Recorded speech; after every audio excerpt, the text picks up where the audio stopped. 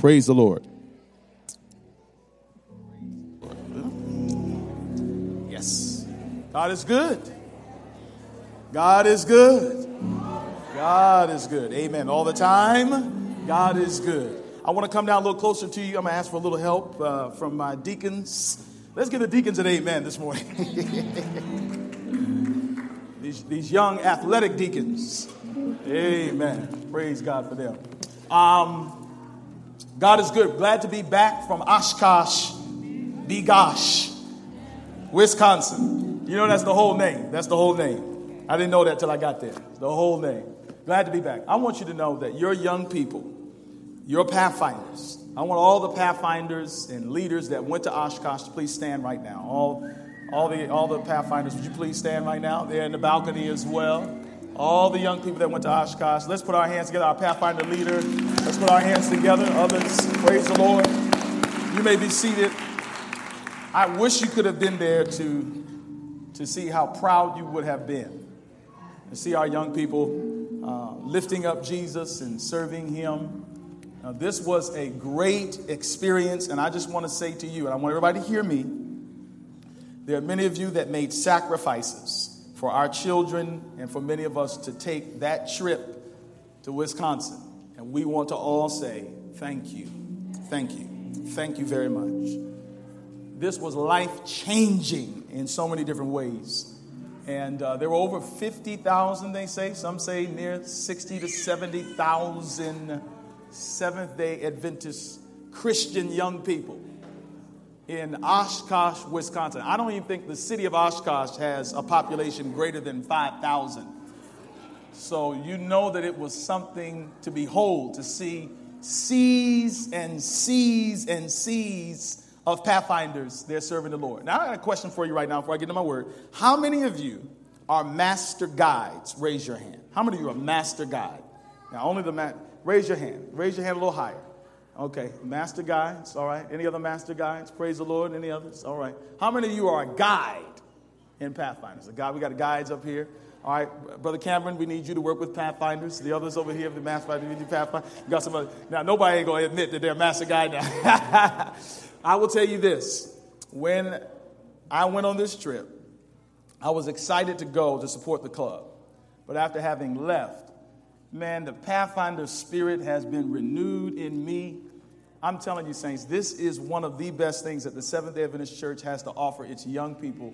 It was amazing. And the amazing thing is that with all those folks there was no incident or accident. But some of you heard recently that on the way back, we had a group of Pathfinders from Great Britain who were on their way back to Atlanta to catch a flight on a bus. And the bus caught on fire.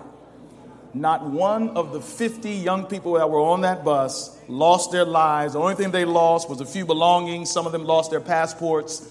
But some of you may recall a few years ago, the last, maybe 2 Oshkoshes ago, 2 Camporees ago, there were tornadoes that came upon the grounds. And it said that the 2 tornadoes actually split in different directions and bypassed the campgrounds. I'm just glad to know today with all the young people that went there that God protected his people from the hand of the enemy.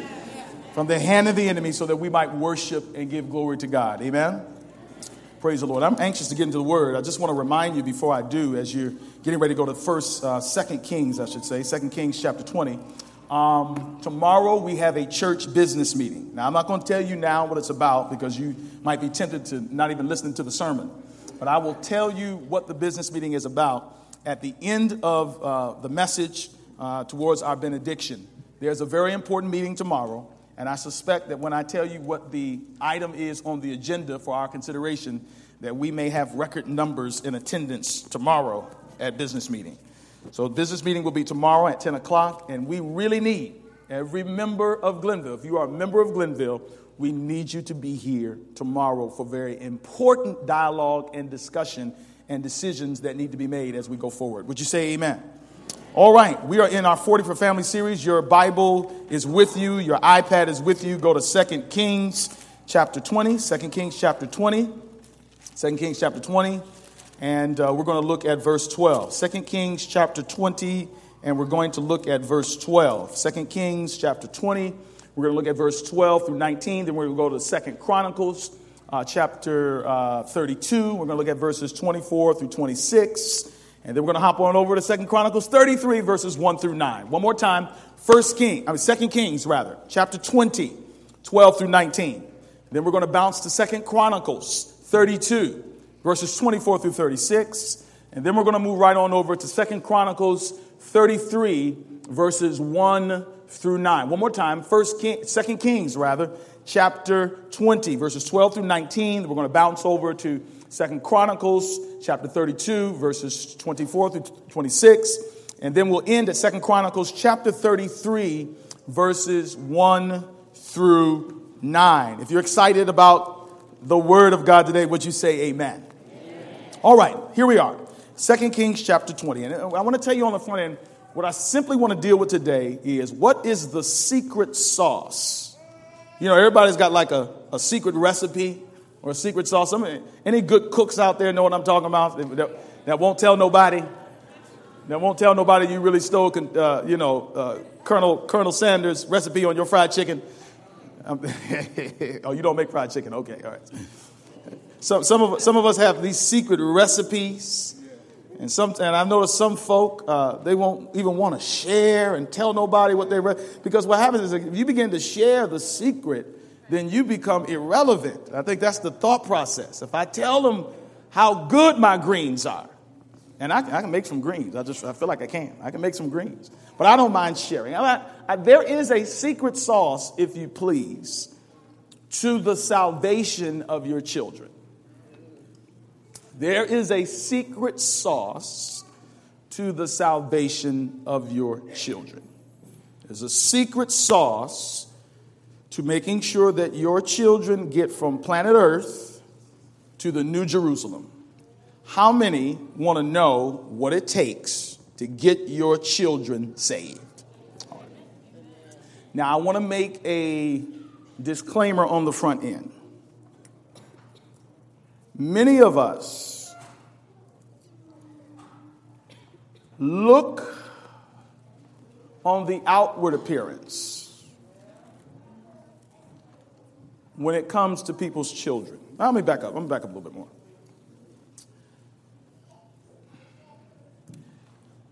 Many of us don't like children.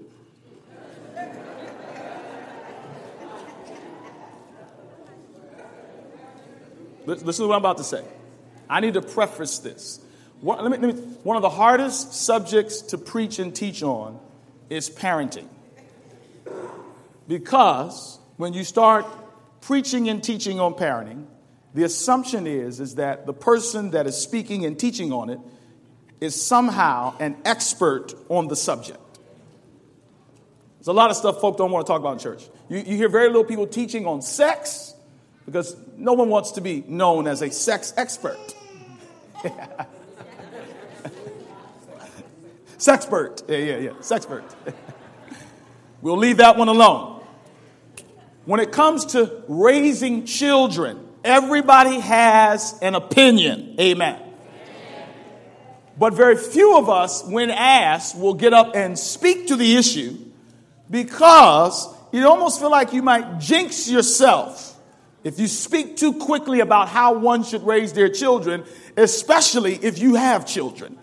How many of you have children and know that it is the hardest thing in the world, the thing that demands the most of you, is to raise children? Let the church say amen. Tough. So I got to tell you that me sharing this with you today is not an open door for you to gaze intently with great scrutiny at my family. Especially now. Now I want to jump back to my initial statement. Most of us do not like children. We like children that act like adults. I'm going to say that one more time. When we begin to talk about good kids, what we are really identifying are kids that behave like adults.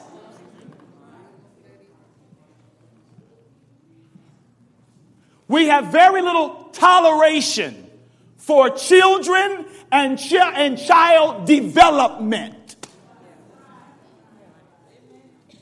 Case in point, we tell children not to run.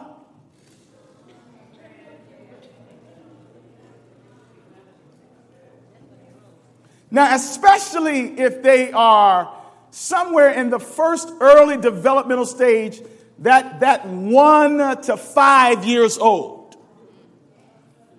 Interestingly, those of you who are master guides, I was going through the master guide information because I'm getting ready to get my master guide. And to me, I'm more excited about my master guide than I am about my doctorate. I mean, that's an average. Seriously, I can't wait to get that. Now, you call me master guide. You don't got to call me doctor, but I want you to call me master guide, right? But anyway, and one of the things that a master guide must know is they must understand child development. See, now, most of us out here, we just are around children, so we don't too much care about child development. We just want kids to be seen and not heard. And the kids that we like are the kids that are not too hyper, that are not too talkative, that stay away from us, stay out of our way, that are not nagging, that don't get on your nerves. Now, help me out here. And I studied child development. If a child does not have those characteristics, especially in certain developmental stages, then there is something wrong with them.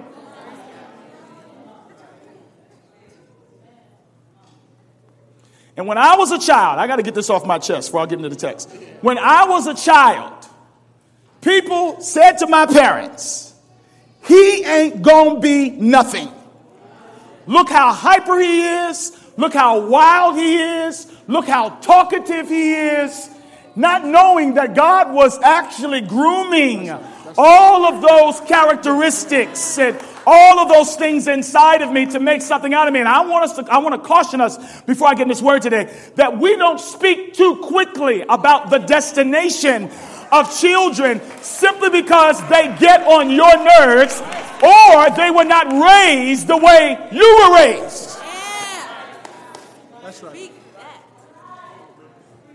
And here's the burden that I really want to touch on today. I want to talk about the secret sauce, if you please. What does it take to have great children? Everybody wants successful children. All of us, and really, the truth of the matter is we really want kids to make us look good. We are simply living vicariously through our children and using them to make us look good. Most of us parent in very self-centered ways. My wife and I vowed we will not allow the opinions of other people regarding our children to determine and to dictate how we raise them.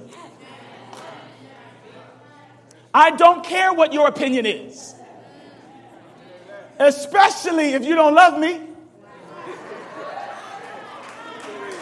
And now let me turn. You have to embrace the same mindset when it comes to your children. And when I say your children, I'm using that in the most broad sense.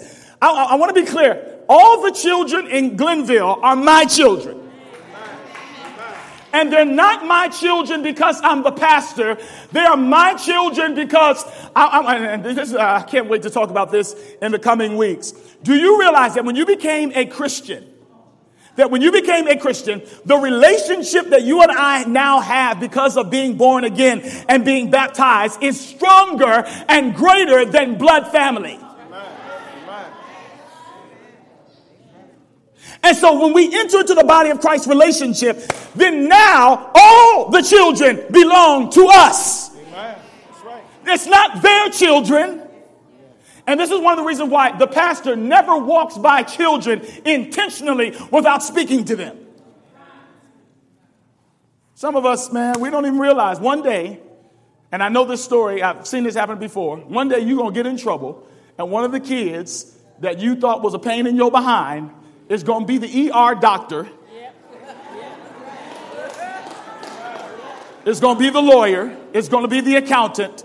It's going to be the person that works in the IRS because you're back on your taxes and they remember you. And I want to know, what are they going to remember about you? What are they going to remember about how you treated them? What are they going to remember about how you cared for them? What are they going to remember about the comparisons that you would make between your children and theirs? What are they going to remember? The greatest commodity that we have in Glenville, I don't say this without hesitation, fear of equivocation, or fear of contradiction. The greatest commodity that we have in Glenville, and I want everybody to embrace this today, are the young people in our church. The greatest thing that exists in this church that God has given us are the young people in our church. There is nothing more important in this church than the young people in our church. There is no greater agenda. There is no thing of any more importance than making sure that we as adults are pouring into the lives of the next generation. Everybody. Youth ministries ain't my ministry. It may not be your ministry, but the word of God says if you lead one of these little ones astray, it'll be better for a millstone to be hung around your neck and for you to be cast into the depths of the sea. Every member in the church ought to be concerned about the salvation of every young person in the church. I need to hear myself a little bit louder. You don't walk by kids. You're walking by greatness. You're walking by anointed people. You're walking by people. It's not the church of tomorrow. I can't stand that. That's that wait your turn kind of mess. They are the church of right now. Do you realize in North America, that the median age in North America, the average age in North America is 36. Say that one more time. Don't got much to say today, but I got a lot of depth in what I want to say. The average age in North America, 36 years old. The average age in the church, 59.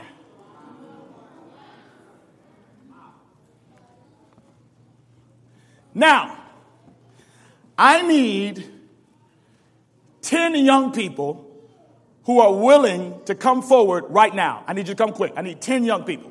And when I say young, I mean under 21. 10 young people right now. 10. Let's go. 10, 9, 8, 7, 6, 5, 4, 3, 2, 1. 1, 2, 3, 4, 5, 6, 7, 8, 9, 10. That's it. I'll take you two. Let me count it. 1, 2, 3, 4, 5, 6, 7, 8, 9, 10, 11, 12. Have mercy. Now, I'm not good at math, so y'all just roll with me, okay? I'm not good at math at all. So now, the median age in North America is what, everybody? 36. What is it, everybody? 36. What is the median age in the Seventh-day Adventist Church? 59. What does that mean? That means that the church is graying. Okay? Another way of saying that, and I know many of you will probably take offense to this, but please understand where we're coming from. Another way of saying that is that the church is dying. Okay? Now, I got another statistic for you that's going to set up my text today. All right? Are you ready for this? The statistics show that by the time they are 15 years old, and let's just assume that they're all under 15, and we know that they're not all now. By the time they're 15 years old, and they grew up in this church, go to your seat, go to your seat, go to your seat, go to your seat, go to your seat, go to your seat, go to your seat, go to your seat, go to your seat. 70%. I need your attention. You saw those kids standing here? This ain't Edmonds making up something because I have an agenda. You go and do the research at the archives of the North American Division in the General Conference. Call them, 301-680-6000. That's what I did. The studies are showing right now that out of all the kids that we had here, 70% of them will make up their mind before they're 15 that they will not come back. Now, of these that remain, I'm going to show you the trend that is happening in the church. 3 of them will marry outside the church. Now, I know you're saying, well, everybody in the church. Okay, but let me just tell you the result of that. The result of that is that more than likely their children, y'all not hearing me, their children will not be believers. The one that does remain will do very well for herself. She will succeed, but when she comes back after graduating from college and getting her degree, she will sit on the sidelines in church because the church she left when she went to school is not the church that she wants to return to when she comes back. She's got her CPA, or she's got her JD, or she's got her PhD, but when she comes back, she's still treated like she's little.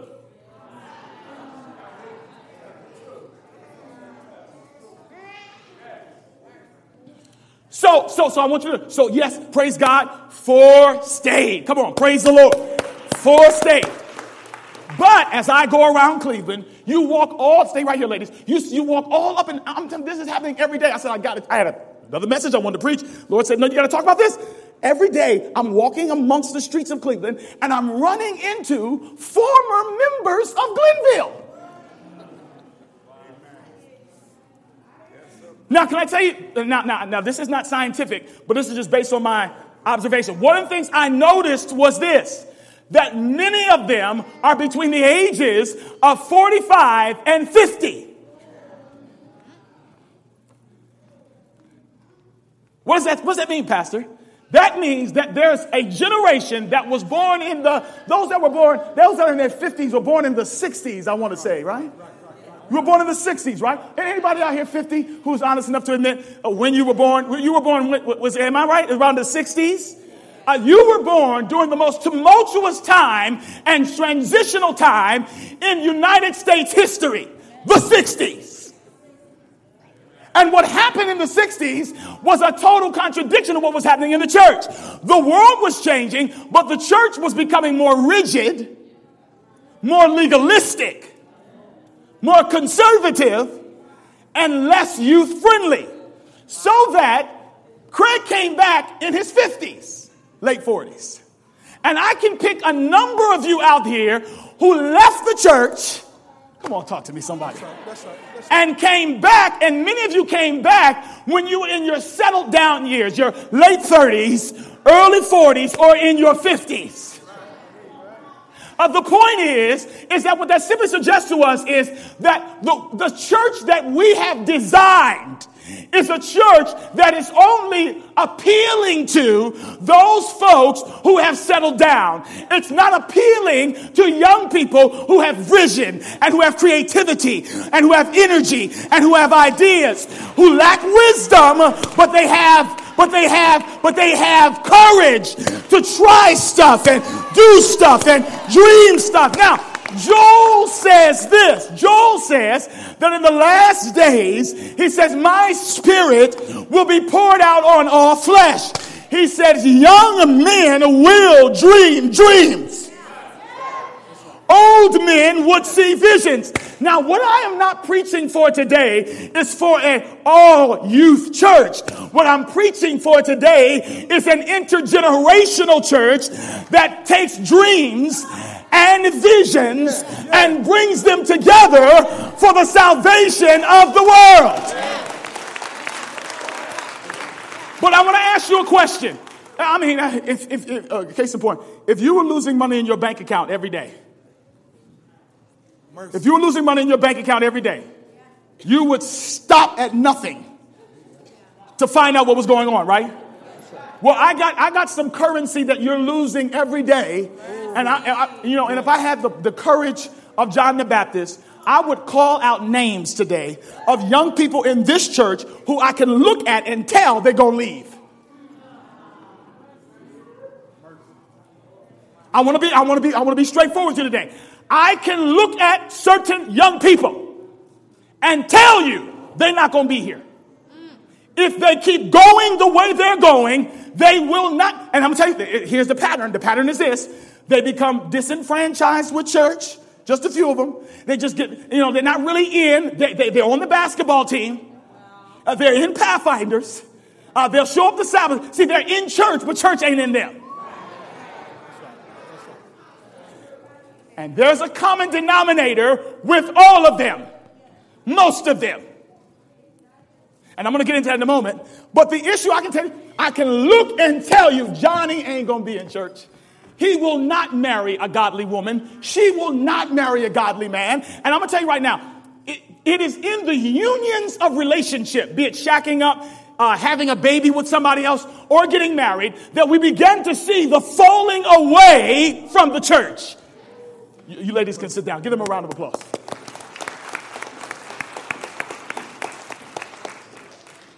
Anybody know what I'm talking about today? Now here it is.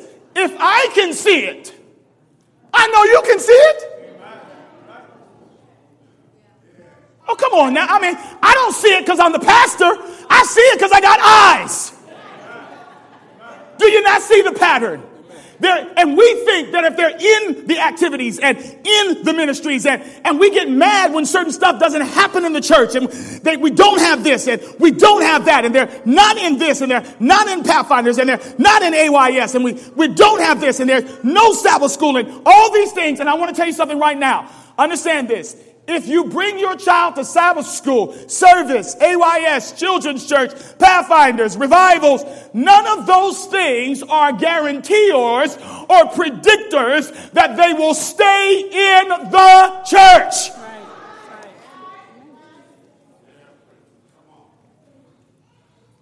I'm saying there is a crisis. Yo! There is a crisis. Wake up. Does it bother anybody that out of 10 children, 7 are going to leave the church?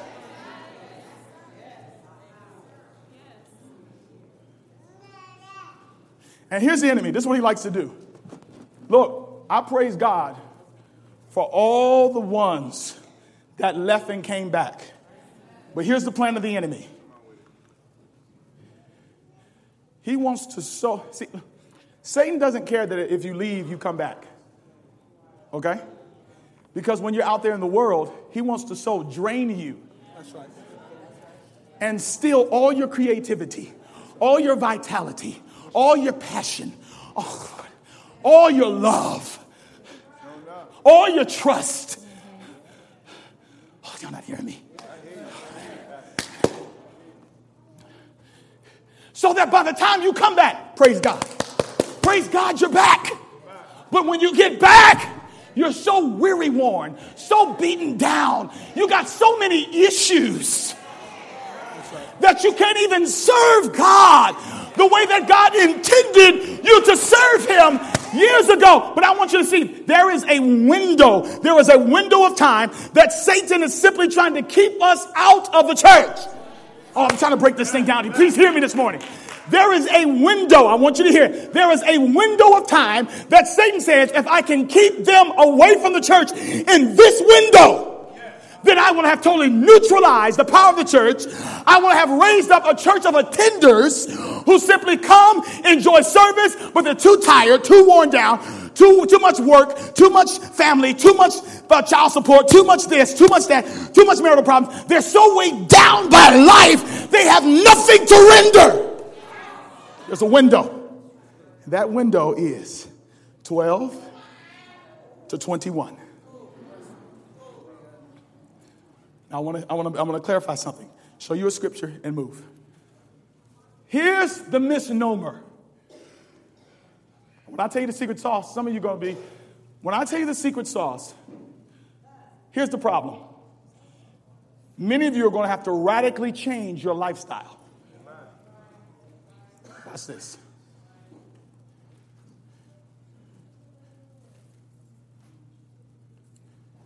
One boy, one girl. They hear me preach all the time. They had coaxed them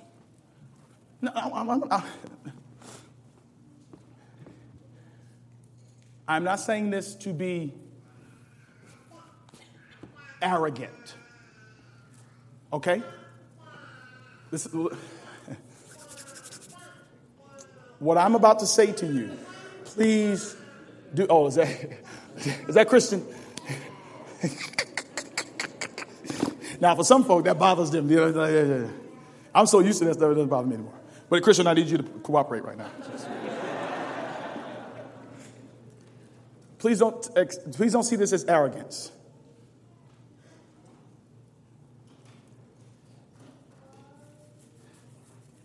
I preach for youth events all over the world. I don't want you to misunderstand what I'm about to say. Give him a beanie. Does he need a beanie? Because I don't want them to miss this part right here. Y'all know I love that boy, but I need them to hear this right now. I am invited all over the world to speak to family issues and young people. The pastor you just had is now climbing that ladder. John Coxum's name being called. All right, you got those two things? Our Pathfinder ministry is amazing. We have Rhema, a Seventh-day Adventist school that has crossed over the 100 mark in attendance. Listen. Shh. You got basketball. You've got Friday night lights. You got. What I'm trying to say is this church, compared to other churches, Brother Davis, is wealthy. There are folk who listen to our broadcasts every week because they like my preaching. Or they like our praise and worship. Or they like whatever they like about the church. People have made videos about what's going on at Glenville. With all of those blessings, I perceive that it has not made the kind of impact here that it is making other places.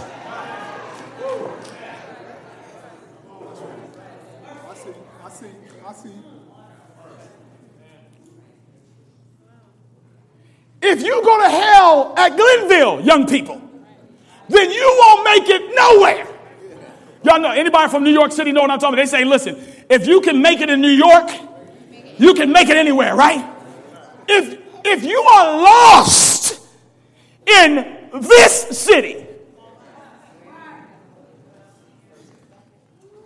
with all the stuff we got going on, we may not have as much as we have in past time. I know some of us are very nostalgic and say it was good. It was gooder in the good old days. But nevertheless, if the spiritual resources that we have at this church could be equated to money, we would be wealthy. But a lot of our kids are on their way to hell right now.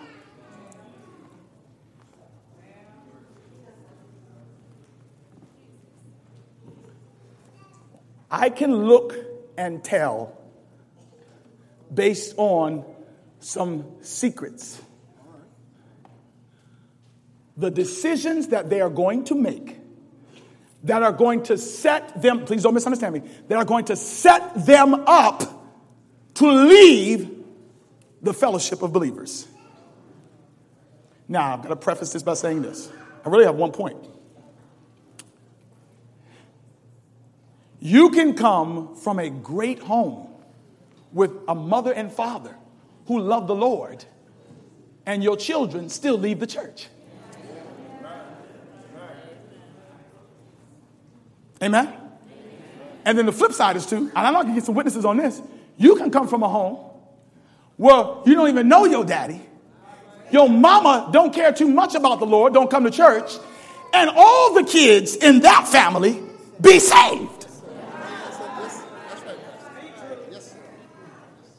So, it's not just who you live with that determines the destination.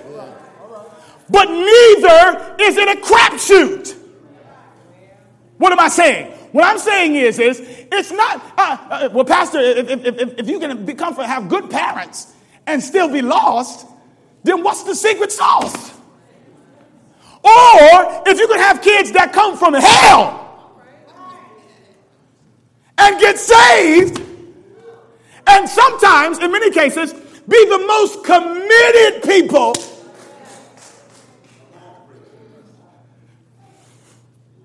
I'm just working it out in my mind. I don't get how we bring our kids to all this stuff and they still leave the church. And as a parent, I'm worried. Be honest with me, saints. Are there not more out there than there are in here that used to be a part of this? Doesn't it all bother you that you've had the greatest preachers and the greatest of this and the greatest elders and the greatest ministries and the biggest church in the conference and all this stuff, and yet we still lose more than we keep? Some of you are saints so far as I can see it, and it ain't none of your children. None of your children have accepted the faith that you declare.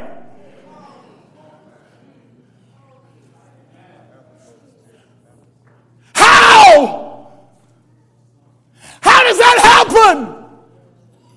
Where all of us know Jesus and all of us have the Holy Ghost and we have the spirit of prophecy and we have the Bible and we have preaching and we have worship and we're breaking chains and we're lifting up praises and we're preaching an evangelistic series and we're sending our kids to Oshkosh, and yet the numbers say that we are losing more than we are keeping. How?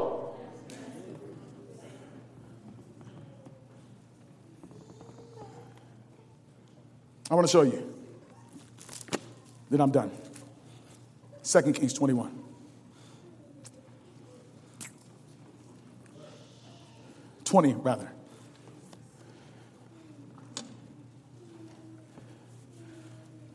The Bible says, at that time, in verse 12, Marduk Baladan, son of Baladan, king of Babylon, sent Hezekiah letters and a gift because he had heard of Hezekiah's illness.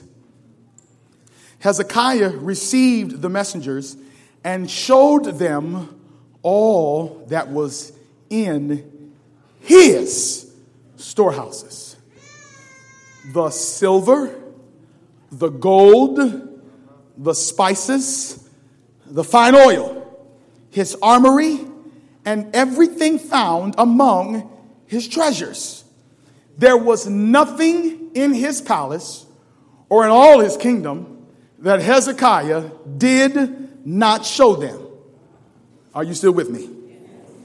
Then Isaiah, the prophet, went to King Hezekiah and asked, what did those men say, and where did they come from? From a distant land, Hezekiah replied. They came from Babylon. The prophet asked, what did they see?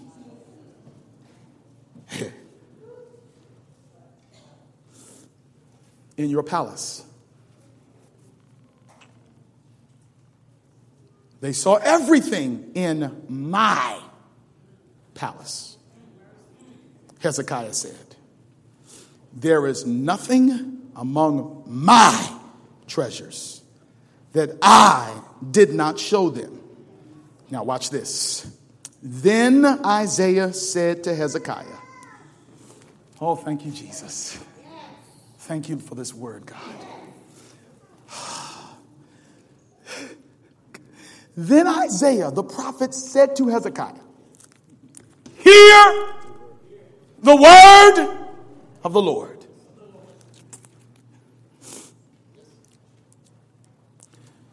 The time will surely come when everything in your palace and all that your fathers have stored up until this day will be carried off to Babylon.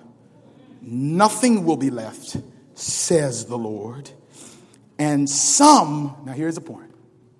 And some, when I saw this, I literally fell out of my seat. And some of your descendants, the King James Version says, your sons. Other versions say, Andrew, your children. That's right. And some of your descendants, your children, your own flesh and blood, that will be born to you will be taken away. By the way, let me say this as the Holy Spirit is telling me to say it. There are some single folk out here. Single folk. You have no children, but you will. And the way that you behave now is going to determine how your children are going to be. That's right. That's right.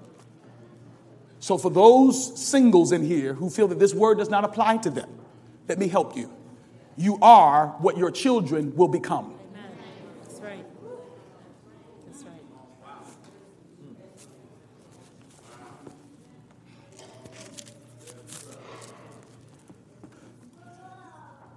Watch this. And some of your descendants, your own flesh and blood, that will be born to you will be taken away. And they will become eunuchs in the palace of the king of Babylon. Let me tell you what's going on. Hezekiah was told by the prophet Isaiah, you're going to die. Set your house in order. You remember that? You remember that? You're going to die. The Bible says Hezekiah turned in desperation toward heaven and said, God, please don't kill me. Have mercy on me, God. Give me another chance. The Bible says that God changed his mind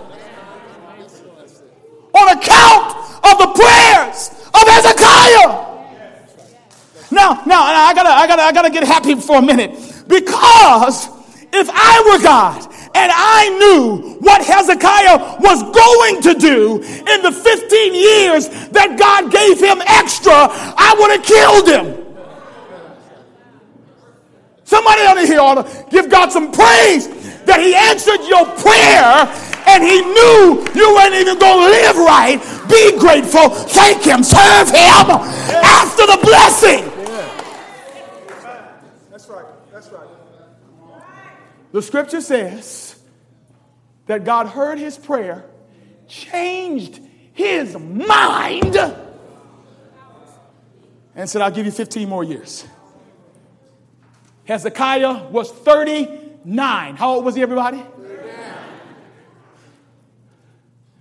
In between those 15 years, he had a son. His son's name is Manasseh.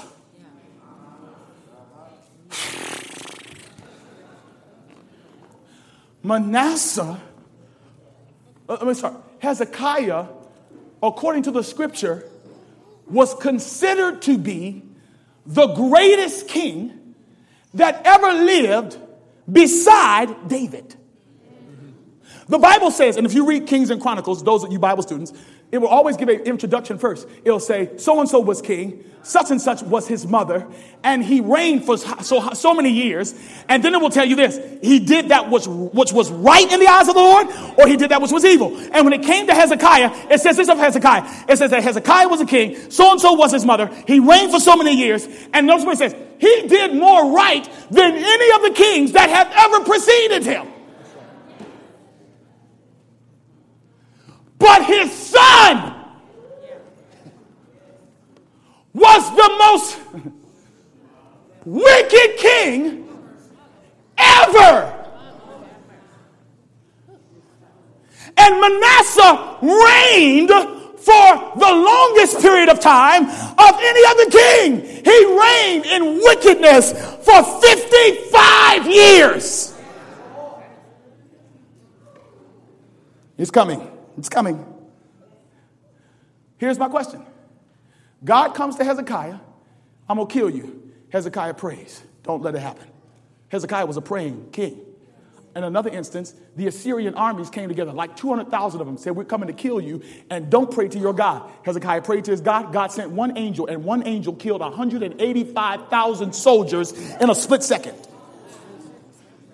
So what I'm saying is Hezekiah knows about the power of prayer. He knows what God will do. If I got anybody out here that can agree, come on now, I know you're not where you ought to be, but is there anybody here today that knows that God is powerful? Has God done anything in anybody's life in here that shocked you? Where you said, oh my God, I prayed, but I didn't expect that. Now watch this. Watch this. Thank you, Holy Ghost. I feel God. Somebody today is going to be set free. The Bible says God came to him and said, look, you're going to die. Hezekiah prayed. God changed his mind. Then an envoy from Babylon heard about the miracle and said, we want to hear what God has done for you. When they got there, Hezekiah didn't say nothing about God. But he showed him all of his stuff, showed him all of his wealth, showed him all of his successes. It really wasn't his, but he showed him all God's stuff, took the credit for it, and then the prophet Isaiah shows up again. Hear the word of the Lord. Hear the word. Those folk that came to see you, what did you show them? I showed them all. Why'd they come? Well, they came to see. And then the prophecy comes. Watch this. Prophecy is this. Because of what you have done, everything that you showed them is going to be carried off. Now wait on it. Wait for it. I'm telling you, it's going to be worth it. Wait for it. Then, this is what blows my mind. The Bible says, the prophecy then says, in addition to losing all your stuff, you're going to lose your kids. Okay, come on. You didn't pray and fast all week long and go through hell not to miss this one right here. Watch this. Hezekiah was known for hearing something from God, praying, and God working a miracle. He was tested twice with the army, then tested another time with his health, and in each instance, when he prayed, God would work a miracle. Now here's the problem. When the prophet told him that your kids are going to lose their way and perish. Notice what he says. Look down at verse 19. The word of the Lord you have spoken is good. Hezekiah replied, for he thought, will there not be peace and security in my lifetime?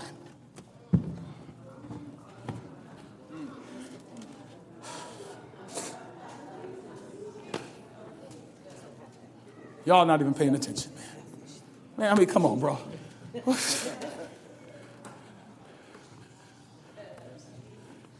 He just told him, all your kids gonna be lost. And you know what his reaction was? I'm glad it ain't gonna happen in my lifetime.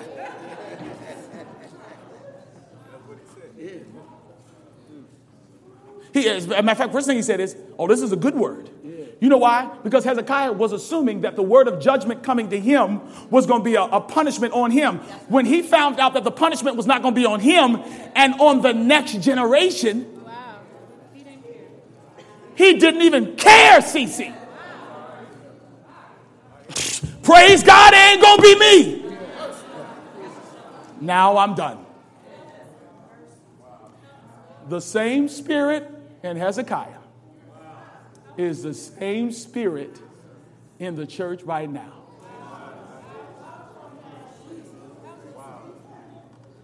That's why a good person like Hezekiah can produce a wicked son. Because he didn't care about the most important thing. The salvation of his kids. Now hold on, my brother, because I ain't done. I was gone last week. You know I'm going to get this thing out.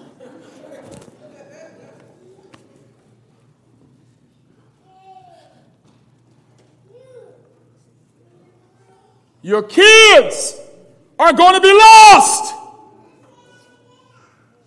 It ain't going to be me. Let me change it up so you'll understand it. Those aren't my children.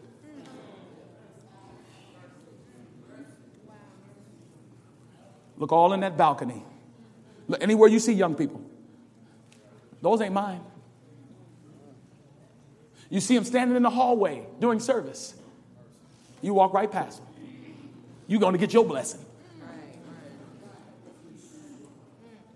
Or you see them acting up and you start running your satanic mouth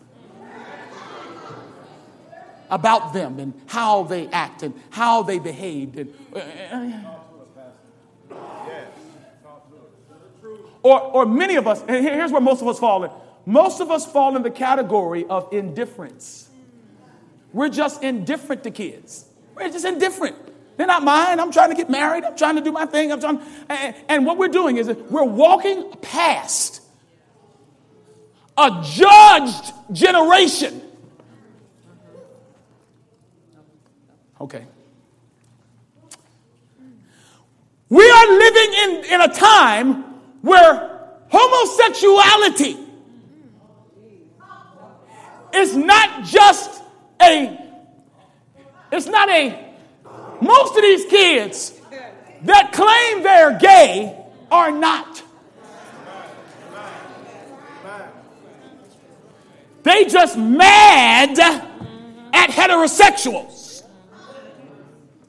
They're mad at men, for my sisters. Or the young brother is mad at his uncle. And I look at the posts.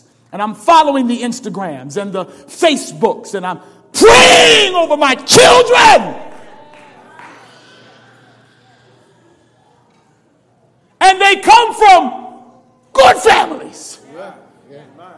They pay their taxes and they attend church on Sabbath and they love the Lord and they lift hands and worship. So true. But these same kids are in here, but out there.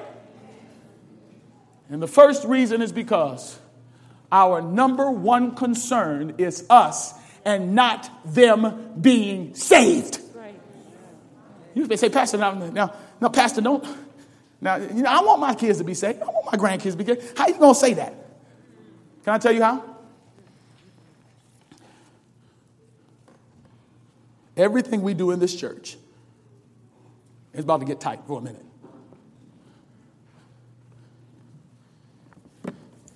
If the music... Now, let me be clear here. Up-tempo music doesn't save anybody. But if it will hold their interest, if they will invite their friends, pump it up.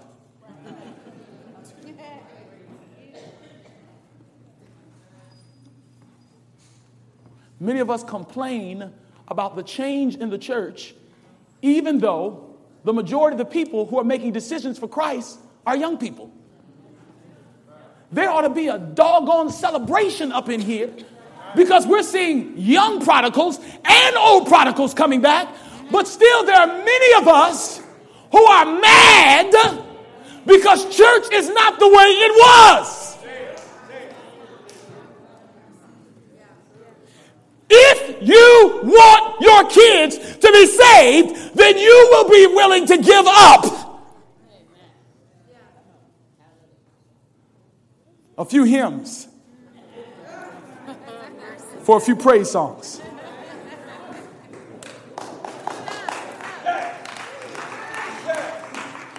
A dress code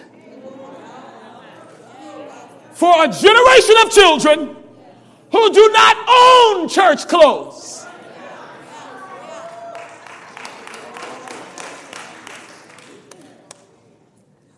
No. Oh, no. When I have family worship at home, everything we do in our family worship is designed for Camden and Taylor. Well, why would you do that, Pastor? Because me and Shanae's ultimate responsibility is to get our kids saved, not to sit up in there and sing our favorite songs. Amen. My son and daughter are into gospel hip hop. Now, some of us are tripping on the praise and worship. I'm warning you. In 10 years, the church that you see here now that bothers you, Lord have mercy. The church you will see when my son and daughter, they're not going to be pushing for praise and worship. They're going to be pushing for a whole set of gospel rap. Amen. You're right.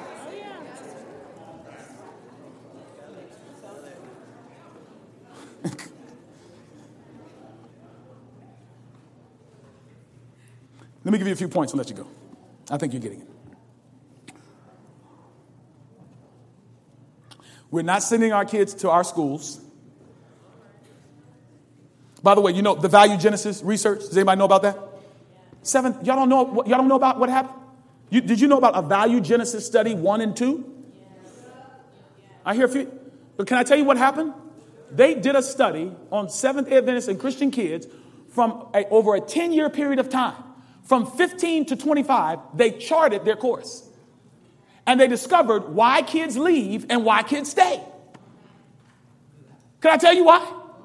Can I tell you, the Seventh-day Adventists, they commissioned this study. You can get a copy of it. Go get it. You know what they discovered? They said there are a few predictors. And now be easy on the word predictor, because predictor makes some folk feel like guarantee. There is nothing that is a guarantee in the area of spiritual things.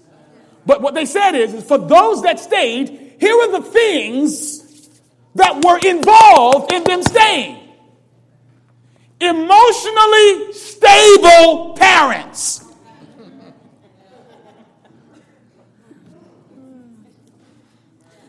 Whoa, Pastor, what are you saying? Some of us don't know how to treat our children because we're so broken, and our brokenness has us very mean and abusive. And we do it in the name of the Lord.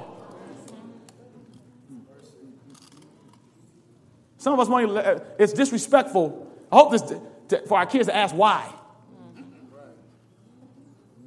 Keep doing that.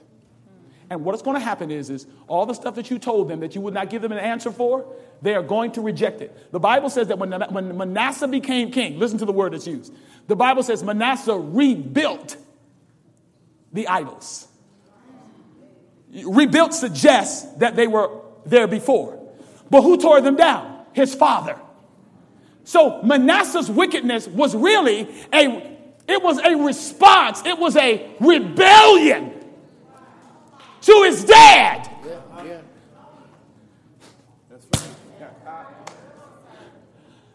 That's why when I go preach places, I take my children with me. Because listen, brothers and sisters, I want all of y'all to be saved. but if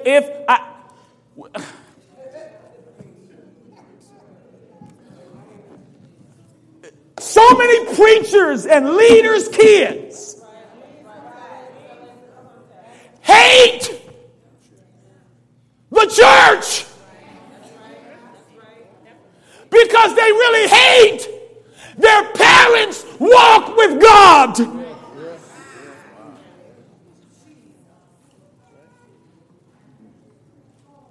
Emotionally stable parents. Second thing, a great marriage. These are predictors. A great marriage. So some folks say to me, Pastor, we were going to try to stick this thing out, but the only reason why we stayed in it is because of our children. And now some people agree with that. Well, don't stay together for your children. Brothers and sisters, are you out of your cotton-picking mind? I don't care if you ain't in love. I don't care if you ain't having no sex. I don't care. You fight for that marriage for your children. For your children.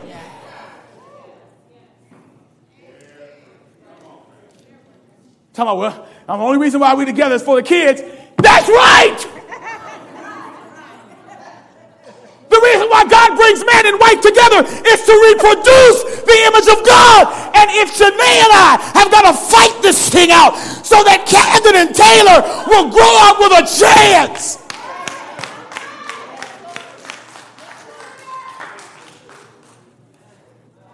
Number 3, the third thing. They send their children. They are committed to Christian education. I lost everybody on that.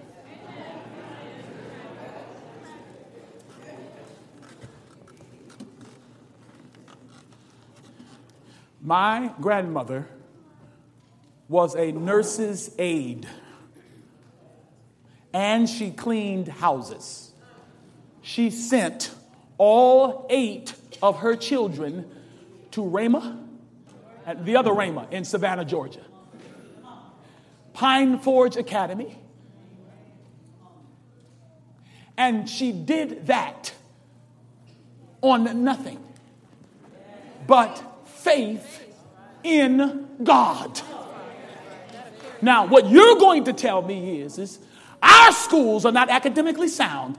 Our schools are not, the folk over there just as well. And Pastor, now we're letting all these worldly kids into our school. You're doggone right. Because if, Mr. Cameron, I'm going to tell you now, if we will not send our kids to Rhema, then you ought to accept every child from every corner and every street in this community. Somebody has got to receive what God is pouring out in that school. Somebody has got to get it.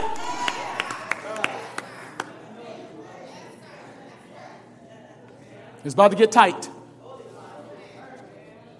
We are more interested in them getting jobs, in them becoming great. And I want to tell you now, I went to Oakwood College with folks who went through Christian education, and many of them who are doing very well for themselves, they have doctors and lawyers and so forth and so on. And I get on, and they're just as worldly, and they have it all. They've got the job, they got the cute wife, they got the cute kids, and they show up to church at 12 and get mad when the preacher preaches past 2 o'clock. They are Laodicean. Now, why does it matter? Because the Seventh-day Adventist Church has a unique mission and responsibility to preach the 3 angels' messages, to hold up the standard of the Sabbath, to preach the second coming of Jesus Christ, to be able to stand in a day and age where their religious liberties and freedoms will be taken from them. Can you not even see it now? A black man has no freedom. He can walk down the street and get shot dead. Yes, sir. Yes, sir.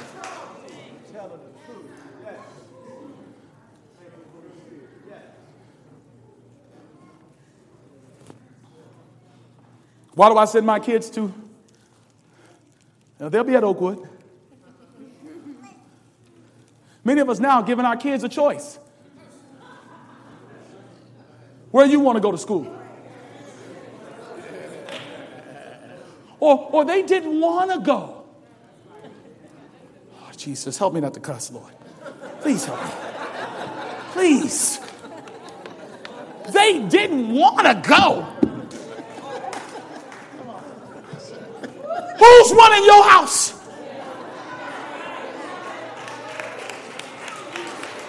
I was going to send them to Pine Forge, but when they got there, they didn't like it. Don't nobody like Pine Forge when they first get there. Especially when you've been used to living in a worldly house, and then you got to go someplace where they make you go to worship, and they make you study, and they make you pray, and they make you go to revival, and they make, oh, you're not hearing me.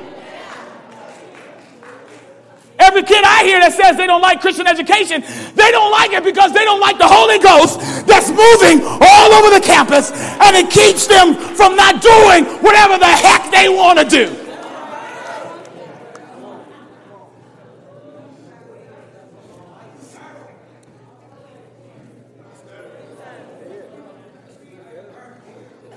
The other predictor. Family worship. I'll move on. Now here's the kicker.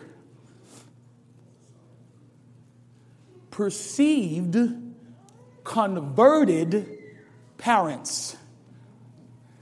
Okay, what am I saying? That these young people study. I don't know about you, but my kids watch me. And now they are calling me out. That's right.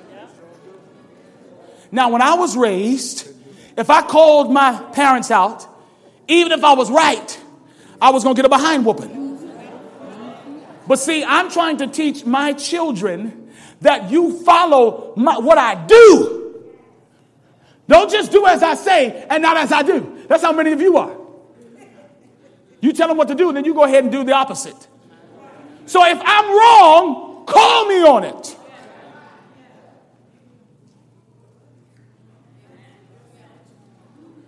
Converted. What does that mean, Pastor? Here's a question. Many of you out there are not born again. How do I know that? The last reason. Here's the last reason. These are the conditions. Kids, they suggest that stay in the church and become workers for God. Work primarily. Don't miss this. Please don't miss this. This is all I'm doing here. Are primarily have been taught the gospel, the what, everybody? At home. Okay.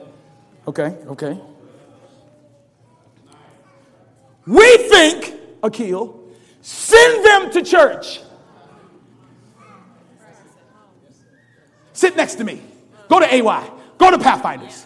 Let me help you out and understand what the Pathfinders, AY, the church service, the preacher, the youth pastor, all that kind of stuff is secondary to spiritual growth. Christian education is secondary.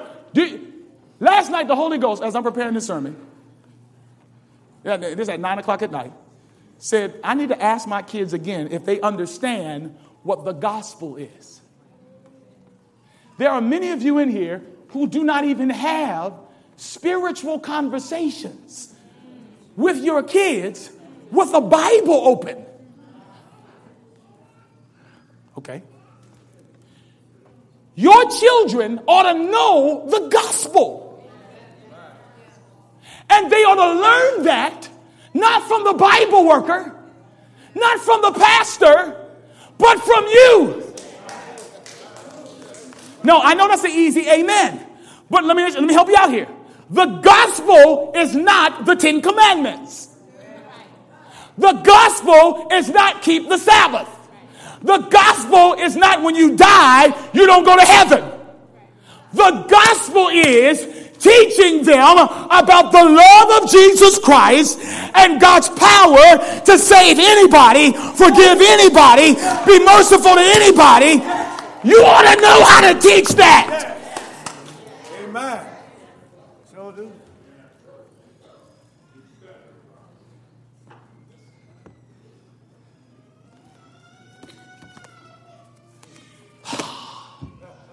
Please hear me.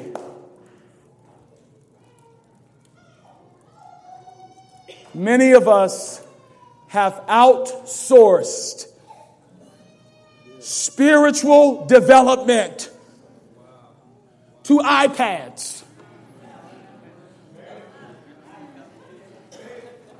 Let me tell you something else. My kids have this thing, and they both have iPads. My kids have this thing where, without even thinking about it, first thing they do, can I see your phone? Can I see your iPad? So my wife and I said, enough of this.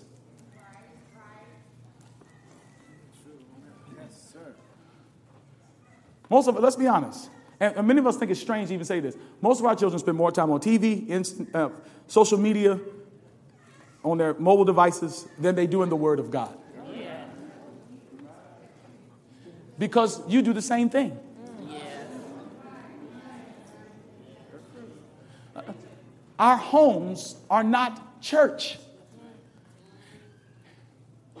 It doesn't matter what we do in here. Y'all live 6 days a week in another church.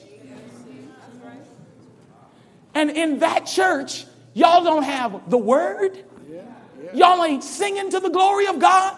There's nobody teaching anybody how to praise him. Now check this out. This is why I'm done. My kids ain't perfect right now. But I know that I'm sowing. I know that I'm making an investment. And there are times that my wife and I look at our children and we get discouraged. But then the Holy Ghost reminds me, just set the conditions. Just create the environment. Keep teaching the gospel. Keep living the gospel. And in a little while, then you can claim the text that says, train up a child.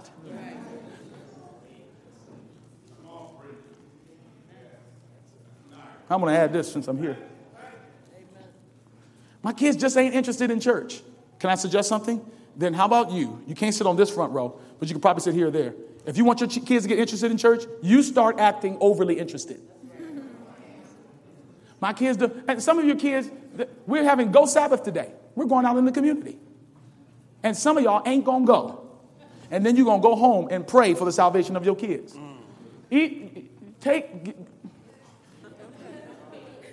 Take your car, if you can't walk. Do a drive-by. And bring those kids out this afternoon.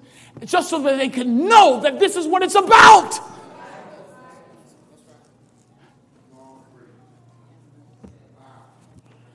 I really don't want to let this go because this thing drives me crazy. Our homes are not spiritual.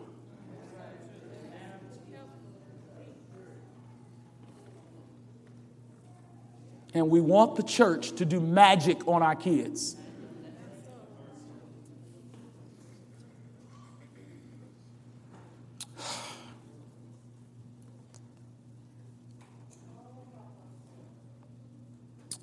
I'm going to start here. If there is a young person here today that feels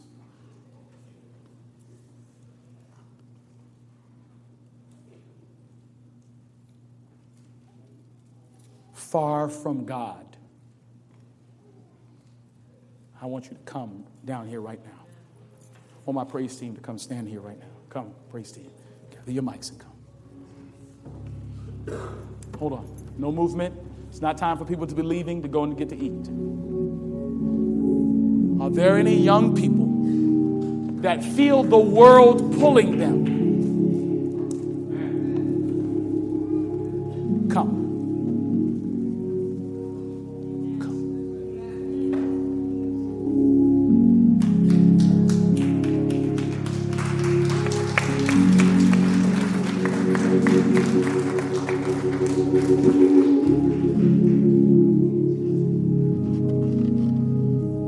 Are there any young people, 7, 8, 9, 10,